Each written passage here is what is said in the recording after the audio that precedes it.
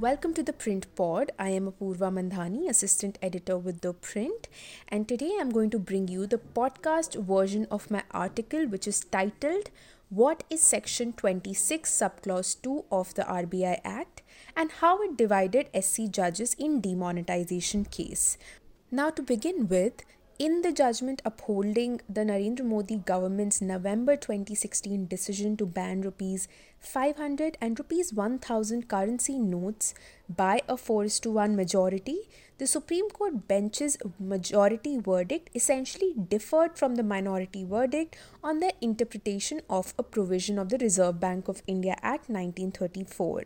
Just to let you know, the five-judge bench here comprised Justices S. Abdul Nazir, B.R. Gavai, A.S. Bopanna, V. Ramasubramanian, and B.V. Nagaratna. The majority verdict was authored by Justice Gavai, while Justice Nagaratna differed from the majority view. The court was hearing a batch of 58 petitions challenging the central government's 2016 notification to ban rupees 500 and 1000 currency notes. These petitions were referred to a constitution bench of the Supreme Court in December 2016. Individual petitioners who were unable to deposit the money within the stipulated time frame had also filed applications before this constitution bench.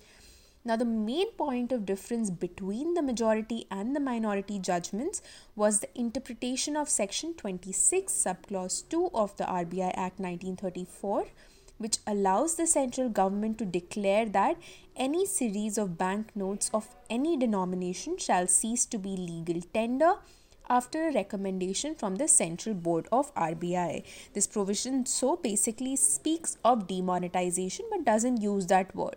Now, what does the law say? Essentially, Section 26 of the RBI Act talks about legal tender, character of notes. Section 26 subclause 1 characterizes all banknotes as legal tender, which in simple terms means a coin or a banknote which can be legally tendered or given for discharging any debt or meeting any financial obligation. Section 26 subclause 2 says, and I quote, "On recommendation of the Central Board, the central government may, by notification in the Gazette of India, declare that, with effect from such date as may be specified in the notification, any series of banknotes of any denomination shall cease to be legal tender, save at such office or agency of the bank and to such extent as may be specified in the notification."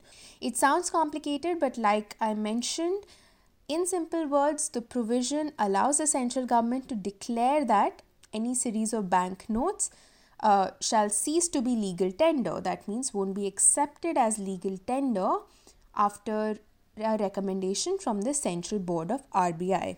Now, the notification issued by the central government on 8th November 2016 demonetizing the notes was issued under Section 26 subclause 2 of the Act. So naturally, it was debated before the Supreme Court.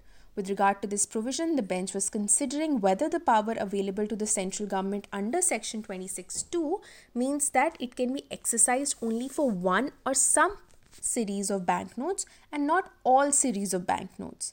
The court was also facing questions on the legality of the decision-making process while issuing the demonetization notification. Now, let me just come to what the majority judgment said first. In essence, the majority judgment held that the power available to the central government under Section 26(2) of the RBI Act can be exercised for all series of banknotes. This contention was considered because the petitioners had argued that all series of banknotes of rupees 500 and rupees 1000 could not have been demonetized by a stroke of a pen.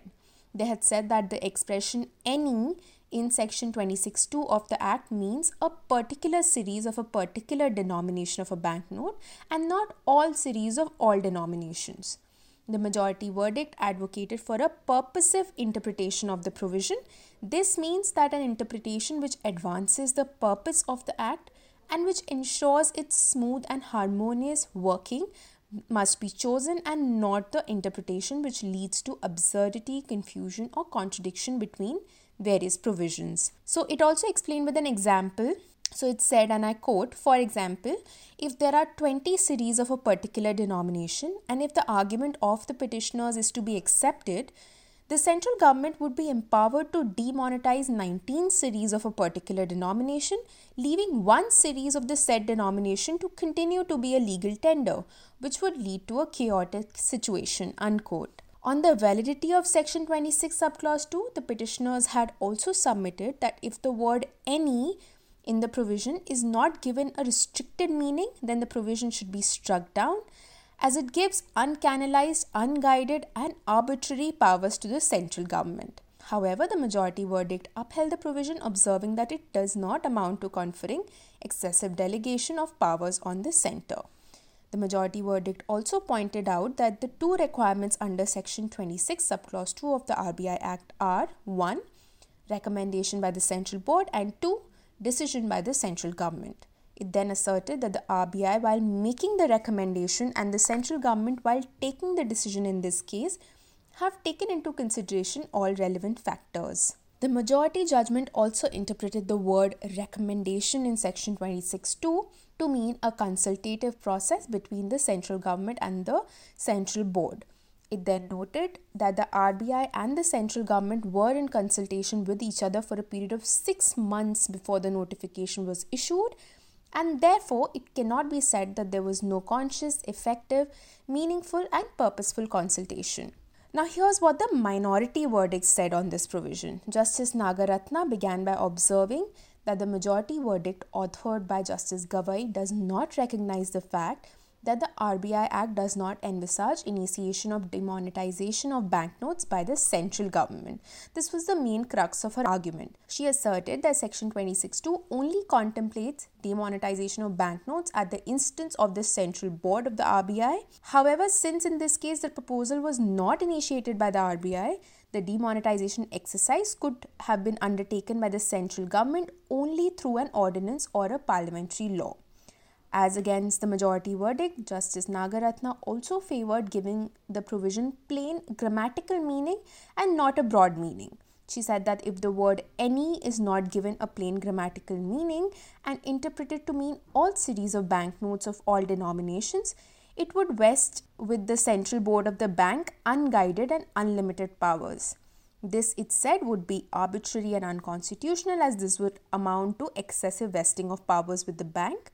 Therefore, in order to save the provision from being declared unconstitutional, she read down the meaning of the provision to say that the RBI can initiate a proposal for demonetization under Section 26(2) only for a particular series of banknotes of any denomination. With the same understanding, she also ruled that when the RBI recommends demonetization, it is only for a particular series of banknotes of a particular denomination. She further said that the recommendation under Section 26(2) in this case did not originate from the RBI but was obtained from the bank, and therefore it could not be considered to be a recommendation as required by the central government in order to proceed under subsection 2 of Section 26 of the Act. She essentially said that such a concurrence to a proposal originating from the central government is not akin to, that is not the same as, an original recommendation from the RBI under Section 26(2). That's all I have for you for today. This is Apurva Mandhani from The Print. For more such articles, do visit our website.